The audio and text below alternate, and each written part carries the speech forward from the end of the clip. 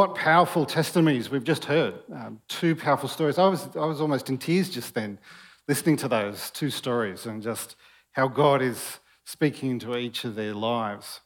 And the other thing I'm just really enjoying today is singing. Being able to sing in church again, isn't it? Yeah. The worship team's been singing out the front. We've been kind of humming and wanting to be there, and whether you can wear a face mask or not, but it's been lovely to be doing that. So let's just pray and just come into this space as we hear God's word for today. Our gracious, loving God, we just ask that you open up our hearts, you open up our minds to your Holy Spirit. May your Holy Spirit be upon us today, opening your words that we find in the Bible to speak to us, to allow us to know you wholeheartedly. We pray this in your holy name. Amen. Well, this is our Easter service, and it's also the service where we wrap up our preaching series on Mark's Gospel. We've been taking, and it's actually taking 45 messages that we've done through the series to look at Mark's Gospel in its entirety. And we're right in the last chapter, which is chapter 16. 16 chapters, 45 messages. You can see we're broken it down how to look at it in depth here. And we're going to be looking at the end of Mark's Gospel, which is the resurrection story. It's the resurrection story, and that's why it's Easter Sunday, but it's also a story of sending out. See, this is, for Jesus, this is the culmination of his ministry. This is the greatest work of redemption that is made complete through his crucifixion, his death, and his resurrection to life, and then the sending out. See, the thing is, when we come to Easter, so often we read passages on the Easter story from different parts of the Gospels.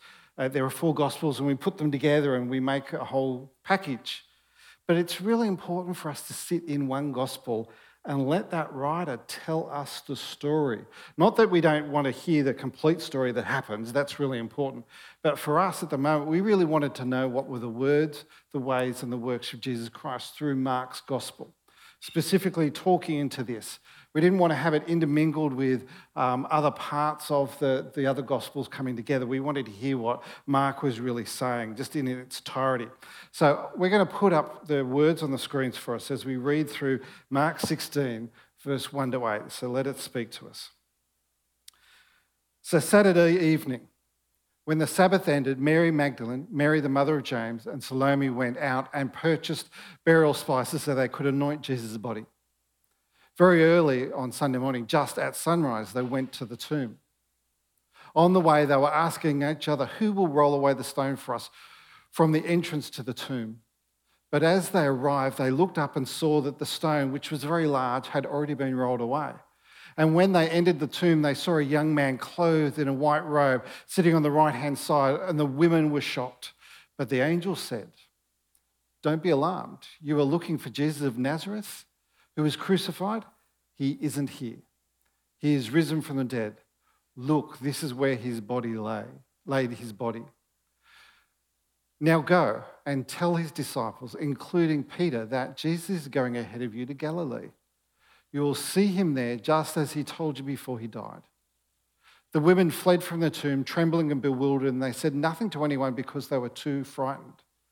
Then they briefly reported all this to Peter and his companions, and afterwards Jesus himself sent them out from east to west with the sacred and unfailing message of salvation that gives eternal life.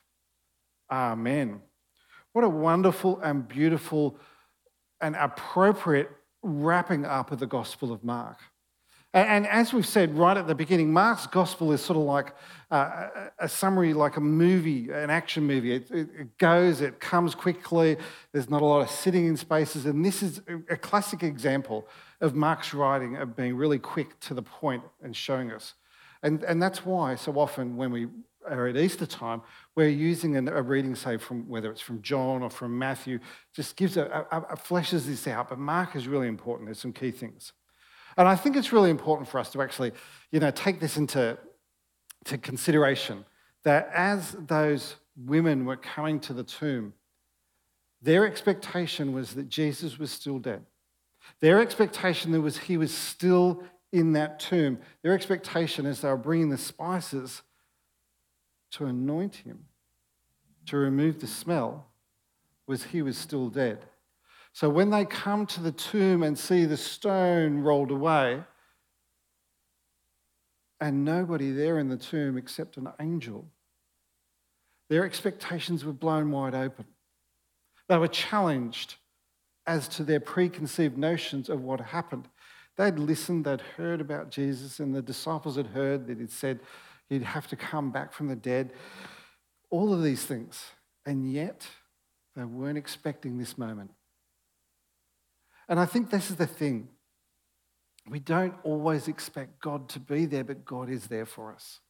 God is always challenging us, encouraging us, opening us up.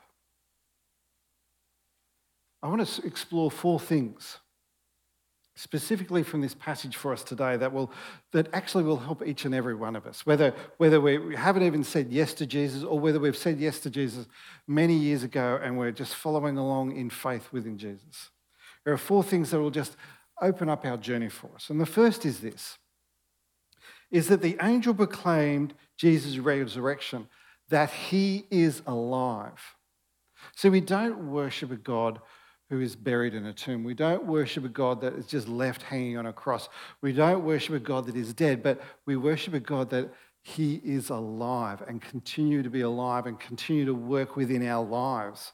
It's not a faith that is stuck all those years ago. It's a faith that is alive here and now. And the testimonies we heard today are testimonies of God working in people's lives.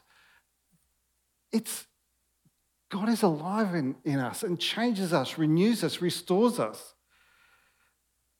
Unexpectedly, profoundly, everything changes. It's a challenge for us.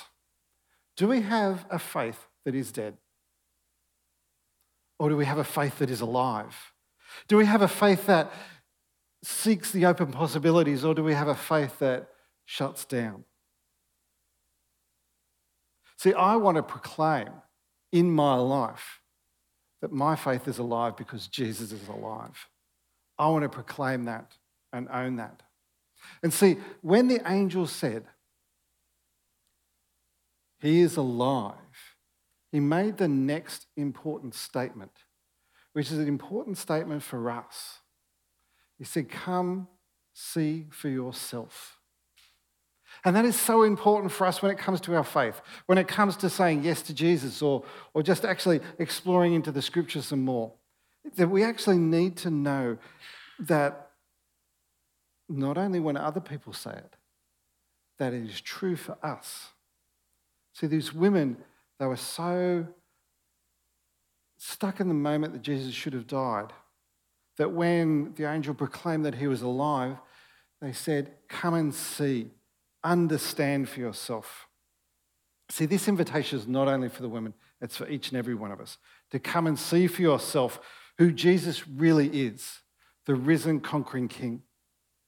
Not to rely on others, but to personally understand. It also challenges us to let go of the secular world's view, distorted view of who Jesus is and what Christianity is about, and let Jesus guide us. To let the words found in the gospel guide our lives. To let the patterns of behaviour that Jesus did to guide our lives. To see the risen Jesus Christ as King and Lord of all things for yourself. If you really want to know who Jesus is, I want to encourage you, one of our team here at New Beginnings would love to read the Bible with you. The best way to know who Jesus is to actually enter into his words and to read the Bible with you.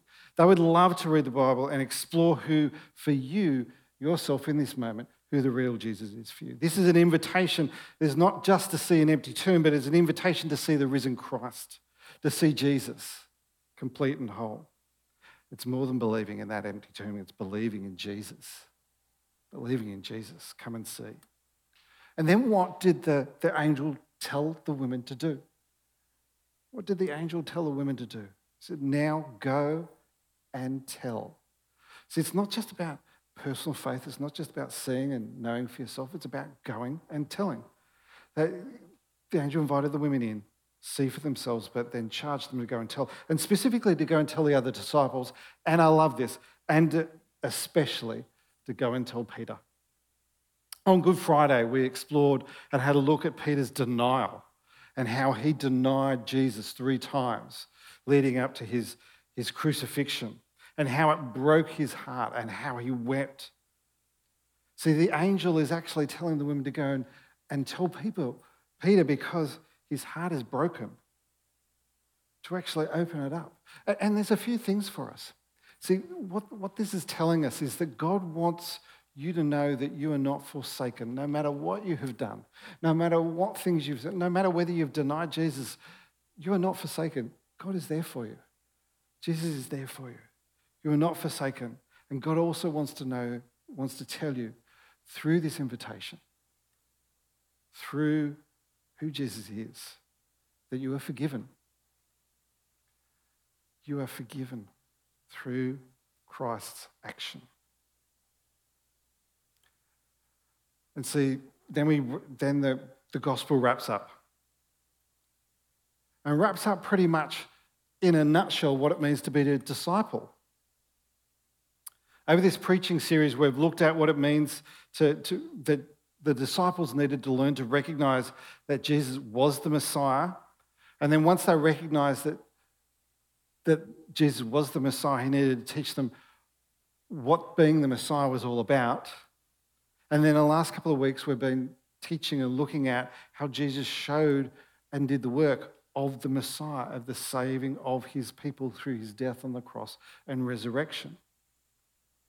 And basically, Mark's gospel wraps up with this commission to the disciples and to all of us. He gives them a job.